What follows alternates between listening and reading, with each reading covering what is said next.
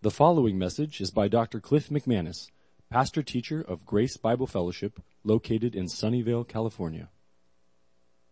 Last week we had Derek Brown. He preached on John. We got one right here to your left, Robert. We heard from the words of Jesus in John 5. Sobering reminder. The week before that was don't take advice or counsel from the world, from those who don't use the Bible. That was Psalm 1.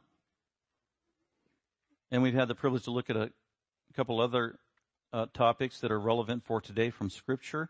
On Mother's Day, we looked at 1 Peter 3 on the role of a woman of God, but in particular, a godly wife.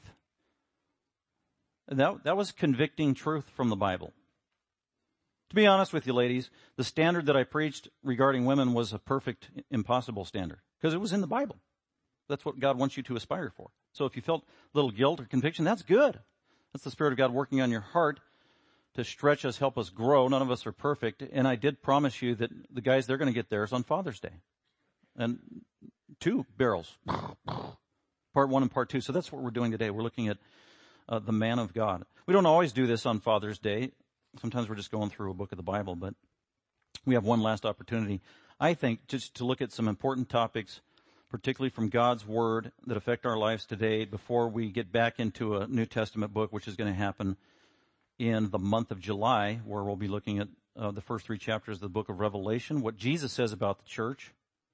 What Jesus says about the church. There's only one person allowed to criticize the church. His name is Jesus. That's what he does. Strengths and weaknesses. So we can really benefit from that. What does Jesus want in the church? And then after doing those first 3 chapters, we're going to go to one of the Gospels we haven't done yet, so that when you come to church every Sunday, all we're hearing from is Jesus. Isn't that wonderful? The Lord Jesus. So until then, let's look at what God expects of men. So the sermon of the day I call The Traits of a Godly Man, part 1, because next week I'll pick up part 2. And I don't know how many points I'm going to cover today. I have 7 here. That doesn't mean we're going to cover 7 today. We'll have 10 or 12 by the time we're done, maybe more, to include next week. Not all of these 7 points today about the traits of a godly man are for fathers. Some are. All of them apply to you if, in one way or another, if you're a male. It is 2019, so I actually have to explain what that means. A male. 20 years ago, I didn't have to explain that. But that's where we are. Actually, that's one of our points of the 7. But so this applies to you if you're not a father. So if you're in junior high or high school and you're a young man, this applies to you. Every one of these points is relevant to you. It's relevant to you whether you're a Christian or not, too, by the way, because these are God's expectations. This is what God has laid down.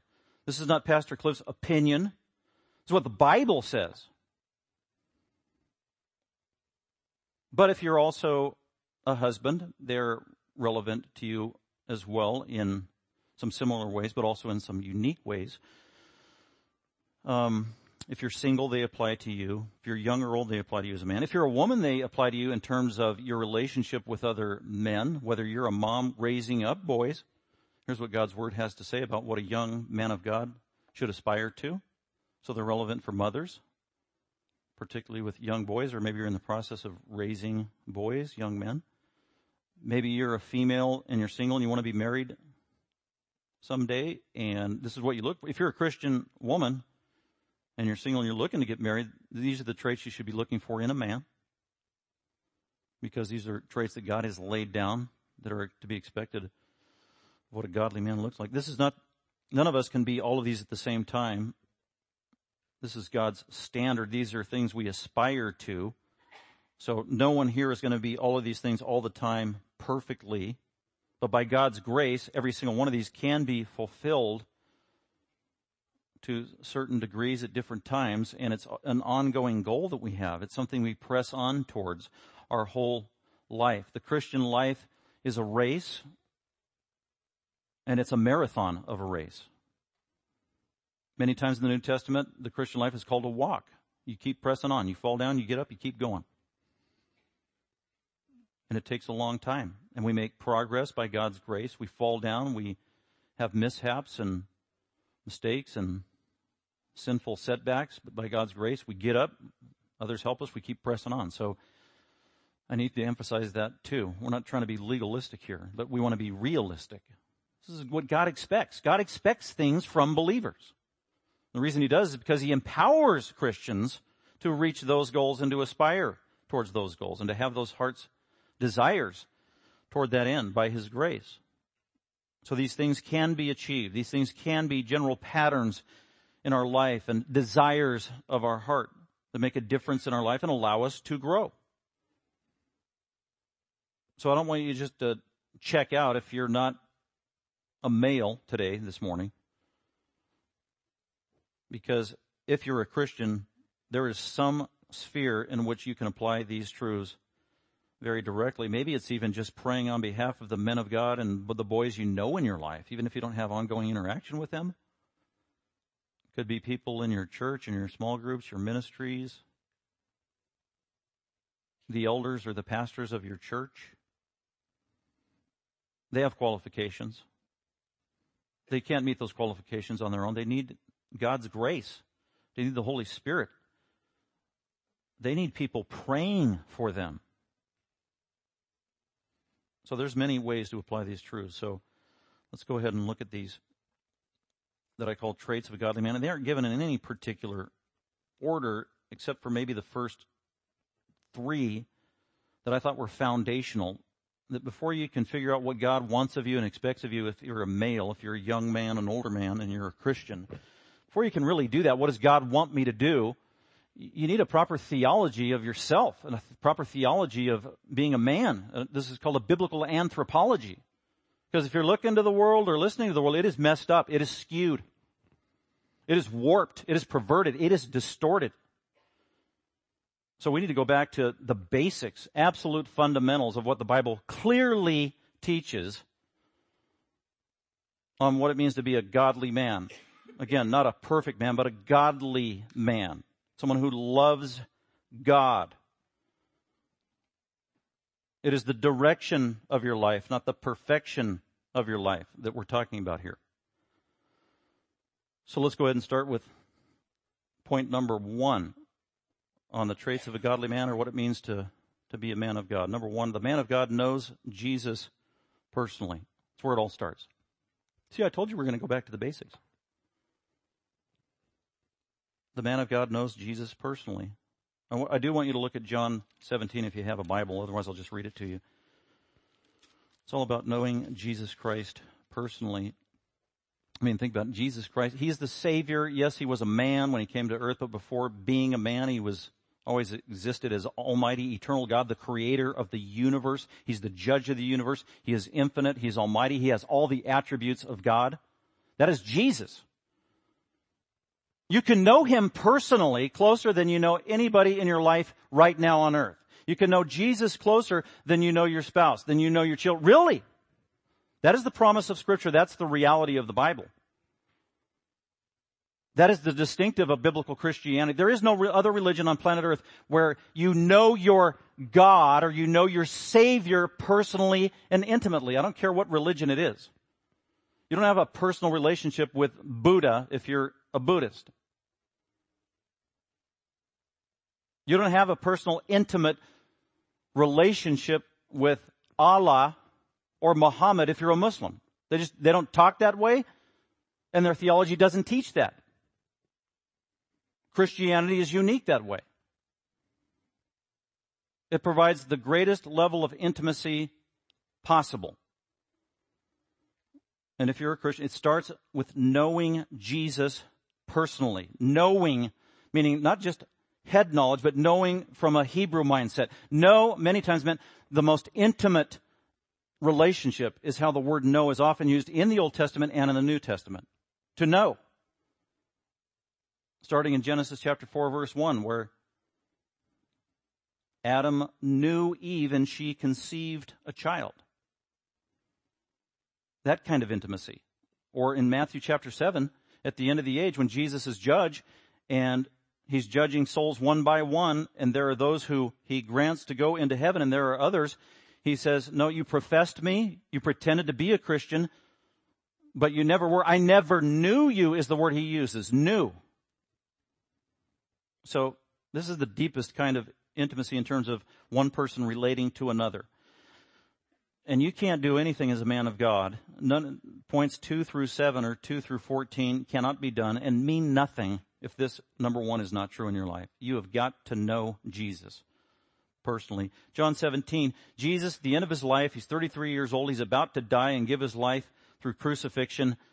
It's a day before his death, or the very night of, and he is praying to the Father who is in heaven. He's talking to the Father. This whole chapter is a prayer to the Father, and he says in verse 1, Father, the hour has come for me to die. Glorify your Son, that the Son may glorify you. I'm about to be obedient to death. Verse 2, even as you gave me authority over all flesh, that to all whom you have given him, he may give eternal life. You've designated me to be the Savior of individual souls. I'm going to die so that those who are forgiven might have eternal life. And then he defines eternal life in verse 3. This is eternal life. This is the only place in the entire Bible where eternal life is definitively defined. This is the clearest expression and definition of what eternal life means, and it is given by Jesus himself. Typically, people think eternal life, they're aspiring for eternal life, they want to live forever, and the main thing they're thinking about is the longevity of life, or the quantity of life. Or life that just goes on and on and on and on and on and on. That's not what Jesus is about to define eternal life as. Eternal life is the quality of life. It's not the quantity of life necessarily. Every soul that's born into this world will live eternally, either in heaven or hell.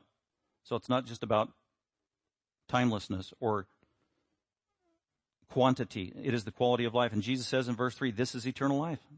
This is the essence of it. He defines it. Well, what is it? That they, sinners, may come to know you. There's where eternal life starts. Coming to know the Creator, God the Father. We don't know God the Father when we're born. We are born sinful. We are born wicked. We are born separated from God the Creator because of the sin that we have inherited. We are born children of wrath, the Bible says. This is terminology from the Bible. This isn't me. This is not my opinion. Sounds harsh, but it's the truth. It's what God has said. That's how we're born.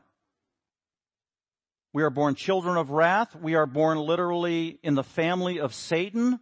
We operate according to the prince of the power of the air. We are born dead in trespasses and sins, totally unresponsive to God apart from his intervention and grace. That's how we're born. We aren't born Christians. We aren't born spiritual. We aren't born liking and loving God. We aren't born God's friend. We're God's enemies when we're born. That's why Jesus said in John 3, you must be born again. He said that pointing his finger to the most religious man of his day. You must be born again. And when you're born again, you receive eternal life. Well, what is eternal life? It is knowing God. It is knowing the Creator the right way. Not only knowing God the Father, the only true God, but also knowing Jesus Christ. There it is. That is eternal life. Knowing God the Father and knowing Jesus Christ. Coming into a personal, intimate relationship with God the Father through his blessed Savior, Jesus Christ. You can't have a relationship with God the Father apart from knowing Jesus Christ, his Savior. There is only one way. Salvation is exclusive in the Bible. It is only through Jesus Christ. That is clear. Jesus said it himself in John 14:6. I am the way, the truth, and the life. No one gets to the Father who is in heaven except through me. And the book of Acts says the same thing in Acts 4:12. Salvation has been given through one name and one name only under heaven, and that is the Lord Jesus Christ. So I would challenge you this day to really examine, do you know Jesus Christ personally? Do you love him more than any other? Are you committed to him? Is he your friend? Is he your elder brother? Is he your Lord? Is he your Savior? Is he your greatest priority, your greatest heart's desire, all that you long for? You want to know him more. You want to know him closer and better. You live for him. He owns you. He is yours, or you are his. That's the heart's desire of a true Christian, of somebody who actually knows Jesus Christ. It starts there. You can't be a man of God or somebody who pleases God without starting there. By the way, the Bible's clear about there's only two kinds of people in the world. Only two. Unfortunately, today in America, we're getting all this stuff foisted on us about all these divisions, social status, race, this, that, whatever. No, there aren't all these categories. There's only two categories. It's believers and unbelievers. It's very simple. Jesus taught on that very clearly. You either know me or you don't. You're either a child of God or the Father, says John chapter 8, or Jesus said in John chapter 8, 42, 44, and following, he said, if you don't know the Father, then you are a child of Satan. That's it. Those are the only two options. That's sobering. We need to hear it. So are you in God's family? Are you a child of God? If you're not sure, you need to be sure. You need to bow the knee. You need to repent. You need to confess. You need to embrace Jesus. You need to cry out to him as your Savior and be saved. Really. Or maybe you know you're not a Christian. Then whether you believe it or not or realize it or not, then that means you're in the family of Satan. Satan is your father. The only reason I say that is because that's what Jesus explicitly said. He says it in John chapter 8. He says it loudly at the top of his lungs in public to everybody. So it starts there. Do you know Jesus? And when you come to know Jesus and bow the knee to him and he becomes your Lord and your Savior, he changes you. He saves you. He forgives you of all of your sin because he died for you. He was your substitute. He absorbed the wrath of God the Father upon himself in your behalf, the sinner who deserved God's wrath. Jesus died for you as Savior, and then he changes you and he adopts you spiritually into his family and supernaturally in a moment of time when you believe in the gospel. And it's not by any works that you do or that anyone does. It's the work of Jesus and him alone. We can't save ourselves by any good works. Going to church, praying, being a do-gooder, that doesn't do it. It's only the work of Jesus Christ that can save you. And once you do get saved, by recognizing your sin and the need of a Savior by God's grace through Jesus, once you do get saved and you're adopted supernaturally into the family of God and become a son or daughter of God, then God gives you so many wonderful gifts. And one of the promises to a Christian is once you get saved, according to 2 Corinthians 5, is that God makes you a new creation. Man, amen to that. Absolutely. A new creation. And Paul goes on, old things have passed away. All things have become new. Starting with your new nature. Starting with the Spirit of God who lives in you. That's what it means to be a Christian. And then just the blessings and the promises of God just pile on from there. And then you come to know God truly for who he is for the first time. Only after you become a Christian. Then and only then can you fulfill the greatest commandment that there is. The greatest commandment in the Bible. It's in Mark. It's also in Matthew. It's also in Luke. Jesus told it what it was. What is the greatest commandment? Mark 12:30 is to love the Lord thy God with all your heart, with all your mind, with all your strength, with all your soul. What does that mean? With everything you have in every conceivable way. You can't do that unless you know Jesus personally. If you know Jesus personally, you can actually do that and fulfill it. It's amazing. Blessed gift from God. So that's where it starts, man. Do you want to be a man of God? Well, here's your foundation. Do you know Jesus Christ personally? If you do, then you can rest in that irrevocable truth. Let's go on to number 2. Man of God knows Jesus personally. And then number 2, the godly man knows his God-given gender. The godly man knows his God-given gender. I had to add this one. I've taught on the attributes and the characteristics of being a godly man for the last literally 30 years in different contexts. And this week I had to add this one. Because this just used to be assumed, that you know your gender. Facebook lists 58 different genders. Yeah, it is laughable. But if you're not familiar with Facebook, it's been up there for a while. If you're a Christian and you're not exposed to all the junk coming through the tube and everything else in the world, and you've been a Christian for a long period of time and you know what the Bible says, this is just, it seems like a joke. People really believe this? They do.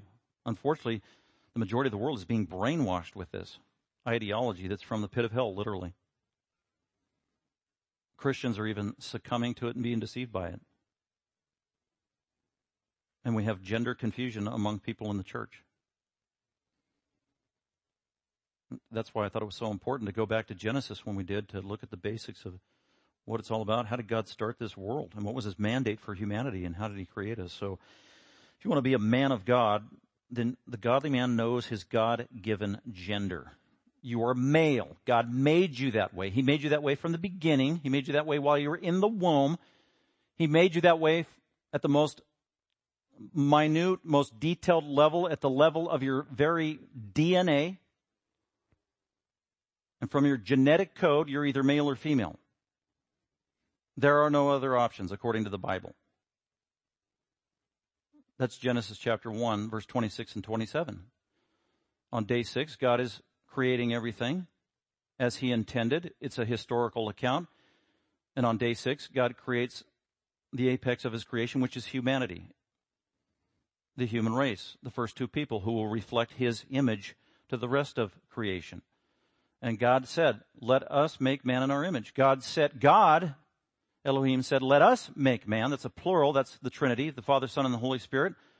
Said, let us make humanity. Let us make the human race in our image. Let's create people who reflect us perfectly in terms of our attributes. And personhood really is the main emphasis there. And then verse 27 says, so God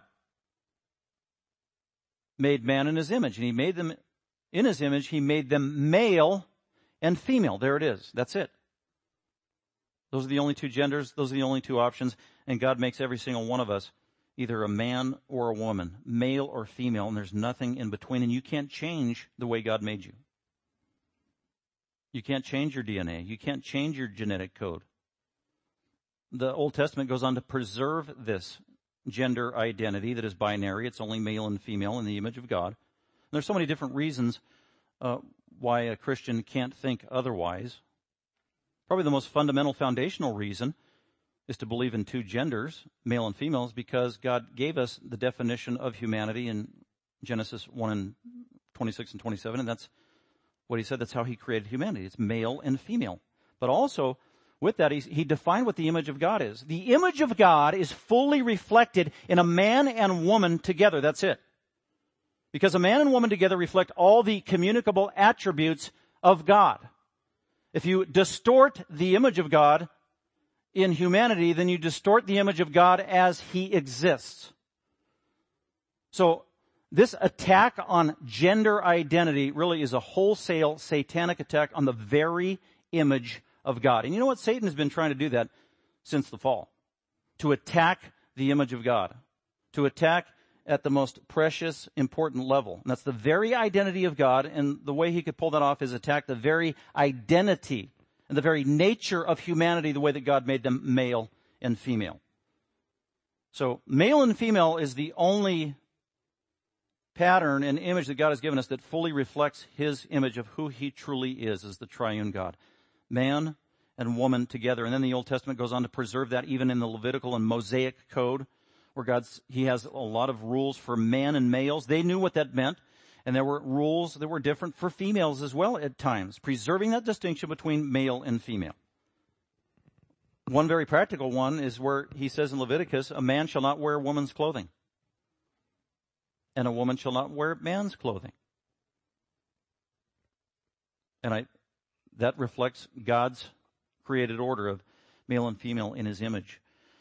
So if you claim to be a Christian, then you need to have this clear in your mind. There needs to be clarity. God either made you male and female, and if you are a man, you need to live accordingly. The New Testament speaks to this as well, where Paul, through the Spirit of God, is addressing men and tells them, you need to act like men. Act like men. Why would Paul say that? Well, he said it to the Corinthians, who lived in a very distorted and sexually perverted culture in Corinth. And so some of these men who got saved, they were transvestites, they were homosexuals, they were confused with their gender and their practices. Then they get saved. 1 Corinthians 6:9 is explicit about this. They get saved, they become new creatures in Christ. And then they have to be educated of how God actually made you and how God wants you to function and what your role is. And your very identity, you are no longer like that. You're a new creation. And God made you either male or female, and so that's one of the reasons why Paul says in Corinthians, if you're a man, you need to act like a man. Act in accordance of the roles that God has given you and the very DNA from which you sprang by God's design. So Christian men this morning, if any of you are struggling with your gender identity, the reason is because you're being deceived by the world. The question is, who are you listening to? What are you reading? You're being deceived by, that's 1 Corinthians 6:9. Do not be deceived. Then he goes on to list these sins that deceive even Christians. Hence the importance of Psalm 1. Not listening to godless counsel about such a fundamental and important thing. So embrace your manhood. And that's not synonymous with toxic masculinity. That's another phrase being bandied about now. We need to avoid toxic masculinity, whatever that means. Usually what they mean is traditional roles of male and female, usually. In other words, the biblical model of male and female is what they say. We need to get rid of that in the band. No, we don't. We need to embrace it. We need to be re-educated about what it means. It's absolutely foundational. So act like a man, the man that God has made you. So know Jesus personally. Know and embrace your God-given gender. Number 3, a man of God knows he's finite and fallen. Finite and fallen. As far as finite, what that means is we need to remember, we need to be put in our place. We are the creature. God is the creator. We're finite. God is infinite. Because we're finite, we're limited. Because we're finite, we are contingent beings. Because we're finite, we are dependent upon God. Because we're finite, we are not self-sufficient. Because we are finite, we are needy people. Coupled with the second point there, we are fallen. Adam was finite before he sinned. Then he sinned and inherited a sin nature, and then he was finite and fallen. And that's our condition. Even though those of us who are saved, we're still finite and we're still fallen. The fact that we are fallen means we battle with sin daily. That's Romans chapter 7, verses 21 to 24. In Romans 7, 14 through 25, Paul writes his autobiography and his status as a Christian. And what he writes there is he admits that he's a sinner. Yes, I am saved. Yes, all my sins have been forgiven. Yes, I'm even an apostle of Jesus Christ. Yes, I can walk by the Spirit of God. Nevertheless, in terms of my very identity as a man, apart from the help of Christ, I am a sinner. And he says in that passage there, even as an apostle, that sin lived in him, and it was inescapable. It would live in him till he died. He looked within himself, and all he saw was yuck. No good thing lives in me. Present tense. And he repeats that throughout that till it reaches a crescendo, and sin lives in me, and the very thing I want to do good things for Christ, but I don't do the good things all the time, and the things I know I shouldn't do, sin, I do it, and I get frustrated. Oh, wretched man that I am, who will save me? That's his cry. That's the cry of every Christian. That's the cry of every humble man of God who knows who he truly is, that he is finite and he is fallen. We continually need to live by the grace of God from day to day, breath to breath. All of these things put together amount to the fact that the man of God is a humble man. Humble, humility. These things should prompt humility in our lives, that we are needy, we're dependent upon daily the grace of God. But these are the marks of a true man of God. Think of some of the Old Testament men of God that were the strongest, most admirable and model men of God. Just start naming them. David. Oh man, was he finite and fallen? Yikes. Okay, Isaiah. Well, Isaiah had the proper view of himself because in Isaiah 6, he knew he had wicked lips. He was a wicked man. Even the Apostle Peter in Luke chapter 5. Peter, strong man of God, the pillar of the church, the foundation of the church. He would get convicted properly about his own shortcomings. Depart from me, Lord, for I am a wicked man. This is true humility. But this is a proper perspective of self. This isn't a morbid self-introspection. This is an honest, objective, biblical evaluation of yourself and myself as men. We are saved, praise God. We're empowered with the Spirit, amen. We can be used by God to do great things, praise the Lord. But we remain finite and fallen. Finite always and forevermore. Fallen, not forever, amen.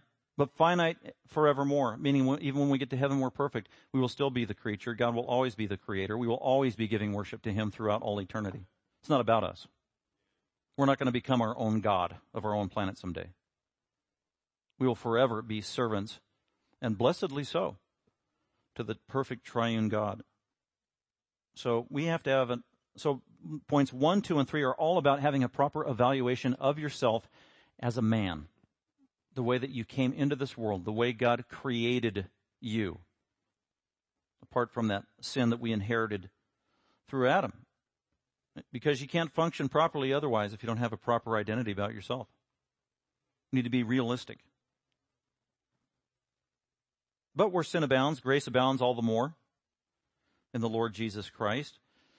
And therefore, there are things that we can do that God expects us to do. We can accomplish that God expects us to in obedience. And so let's go on to number 4. The man of God is decisive. Again, these are not, the next several aren't in any particular order. Some of them actually complement one another. But a true man of God in the Bible is someone who is decisive. He is good at making decisions. He means he has to plan. He has to think things through. He has to strategize. He has to analyze priorities. So much goes into decision making. But God has intended males, to be decisive, to be decision makers. That's just part and parcel of being a leader. The Bible is clear that God has men and intended men to be leaders. Leaders in their own families. Leaders in the family over their children. Leaders are the head of the home with respect to their wife, which is a blessing, not a curse. That's God's intention and design. And then leadership in the church is male. And there are qualifications for that. And at the heart of being a leader is being decisive. If you're a leader, you got to make decisions. So we need to grow in this area, man. If you want to become a mature man of God, you've got to stop and evaluate yourself. So what kind of a decision maker am I? Am I a good decision maker? Am I not a good decision maker? Well, what's not a good decision maker? Well, someone who procrastinates on important decisions, someone who puts off important decisions, someone who shies away or is cowardly of hard decisions. These are the opposite of someone who's passive about making decisions. Just a couple of verses to help us be decisive and to show that it's required of God. Romans 12, I could read verses 1 and 2. Be transformed by the renewing of your mind. Meditating on the Word of God, being moved along by the Holy Spirit will help you to be transformed in the way you think. This is the key. So that's the whole point in Romans 12, 1 and 2 is you need to have a godly mindset, a godly thought life, informed by Scripture, prayer, and the Holy Spirit, so that you can make good decisions. Actually, Paul's terminology is so that you can prove what the will of God is. What does that mean? So that you can know very clearly what the will of God is in any given situation. That is actually objectively possible, to know the will of God. You mean I can know the will of God for any given situation? Yes. How do I know that? Because it's in Scripture. You got like 7 or 8 verses that say, this is the will of God, this is the will of God, this is the will of God, this is the will of God. Be thankful. This is the will of God. Abstain from sexual immorality. This is the will of God. And there's like 7 or 8 of them that are actually practical and attainable. And you do all those, and you're walking in the Spirit. Okay, I'm in the will of God. Now that I'm in the will of God, it's a lot easier to make a decision that honors Christ. So that's Romans 12, too. So good decision-making has to do with the discipline and the training of the mind, self-control of the mind, and the input into your mind. You're getting legitimate information, biblical information. You're not being deceived. You're not being misled by the ways and the thought life of the world. 1 Timothy 3:2 is a qualification for an elder, and this word here, prudent, literally has to do with your mind, the ability to think clearly so that you can make wise decisions, because as a shepherd you have to make very important decisions because people's lives are at stake. Hence that word in English, prudent, has to do with the way you think, being decisive. James 1 is most explicit where he says, if you don't have wisdom, seek God's wisdom. Ask God for wisdom. Pray to God. Plead with God. God, give me wisdom. And he'll usually do that through another person. And ultimately it comes from the Bible, the Word of God, with the help of the Holy Spirit. That's where true wisdom comes from. Then you're ready to make a decision. And when you make a decision, be decisive. Don't be wishy-washy. Don't flip-flop. James' terminology is don't be double-minded. You think one thing 1 minute and the next minute you're flipping all over the place like a fish out of water. Flip-flop, flip-flop, flip-flop. That's not being decisive. That's being double-minded. And so James says, if you're double-minded and you're a Christian, in terms of making decisions, flip-flopping all over the place, you're double-minded, and the double-minded man ought not to expect that he will receive anything from the Lord. That's how important it is. If you're wishy-washy and not decisive. Okay, those of you who are dads and husbands, especially husbands of a family and children right now, man, you're a Christian. God has ordained you as the decision maker. You don't make decisions in isolation. You make decisions with counsel, but you're the man. The buck stops with you and me on our shoulders. We can't be double-minded. Don't expect to receive anything from the Lord if you're double-minded. Being a double-minded man, unstable in all your ways. The man of God needs to be decisive. Well, why are we not decisive? I'd boil it all down to this. In my counsel and my own personal experience and times where I'm not decisive, it's fear. Fear. Fear of what? Fear of the unknown. Fear of the unknown manifests in certain ways. Fear of failure. Man, a lot of guys are just paralyzed because, I don't want to fail. So they don't try anything and they don't make the decisions they need to make. Fear of failure, fear of mistakes, or fear of the consequences. That's where you actually know what the consequence will be. I don't know if I can handle that. But it's the right decision. Fear. Fear of consequences. Fear of rejection. You know that if you make this decision, even though it's the right decision, some people aren't going to like you. Some people are going to complain. Some people are going to attack you. Some people are going to malign you. Some people are going to ostracize you. And therefore, you're cowardly and you don't make the decision, or you make the wrong decision. Happens all the time. Don't do that. That's not a man of God. Rather, walk by faith. Walk by faith, not by sight, says Paul in Corinthians. And also, we're all going to make mistakes. So we can't be paralyzed and not make the proper decisions in terms of being decisive and fulfilling our role as males. We've got to make the decisions, whether it turns into a mistake or not. And when you mess up, you just depend upon the grace of God and the grace of other people. And you learn from your mistakes, right? And also as a Christian, this beautiful thing, we can always rest and fall in the safety net of Romans 8:28. Isn't that awesome? Where God works all things together for good for those who love. God works all things, even your stupid decisions. He can work that for good. Well, God, you told me to be the decision maker. Yes. And I made a stupid decision. Yes. And I will use that for your good. Romans 8:28. Sometimes we need help in this area, especially if you're new in the faith or younger man, or maybe you grew up in a home where you didn't have godly man discipling you, godly dad or other people. And you have to learn this in a remedial fashion maybe. Kind of like me, I grew up 19 years, not in a Christian home, totally pagan home and life. Got saved at age 19. By God's grace, ended up at a good Christian school and a great church. I was out in Southern California, and it was during those times where I had a greater growing desire to go into the ministry maybe, and so I go into seminary, and then I'm given some little opportunities to exercise some leadership, taking little baby steps, and I'm very fearful and very tentative and have no experience. And I just remember two men in particular during those formative years when I was in my mid to early 20s, where I had little leadership opportunities at the big church I was at in children's ministry area. And man, I learned big lessons about being indecisive. And the way I learned it was my mentors, older men of God pastors, literally had to tell me, wow, you were being really indecisive in that meeting. You can't do that, Cliff. There was one mentor I had when I was involved in children's church, and I was supposed to be leading a team of like 10 leaders. And we're at a leaders meeting, and he was there as a guest watching the way I conducted and led the meeting. And afterward, he just took me aside. Wow, that you can't do that. You were fickle, you were ambiguous, you were tentative, you didn't make the decision, you didn't make it clearly, you didn't make the right decision.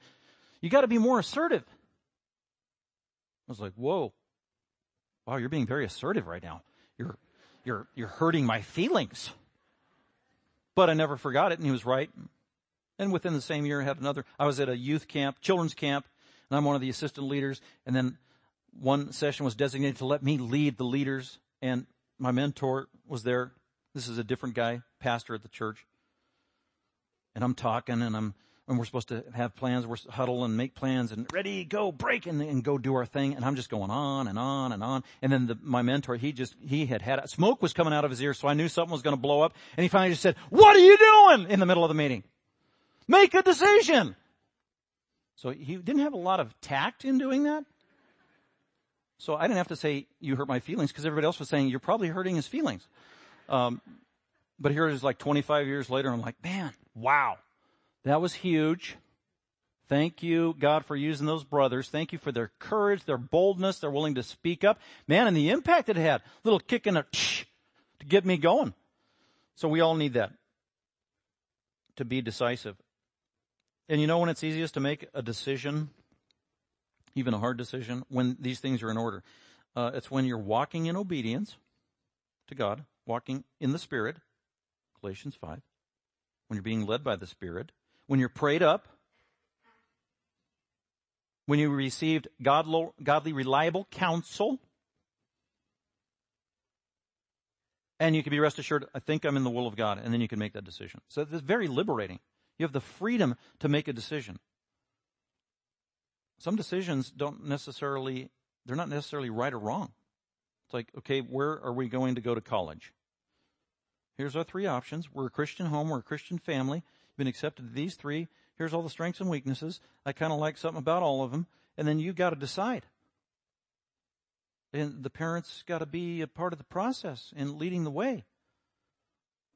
And choosing one out of three, if you choose one, that doesn't mean you made a wrong decision. Because maybe it doesn't even matter. So you have freedom. If you know confident you're in the will of God, we're prayed up. It is a beautiful thing, though, when you make the decision and then like 2 or 3 days go by and you just have this unspeakable peace over your heart and your mind. It's like, wow, thank you, Lord. I feel good about that decision. Can't always rely on that, but that's one of God's promises of the ministry of the Holy Spirit, who gives us a peace that surpasses understanding.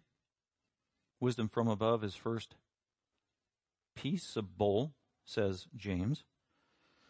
That's the blessed subjective personal ministry of the Holy Spirit.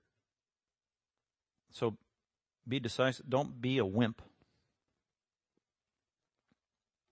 All right, where are we at? Number 5, we will pick up next week. So we'll probably go 5 through 10 next week. So I just want to encourage you, man. Step number 1, get right with God if you're not.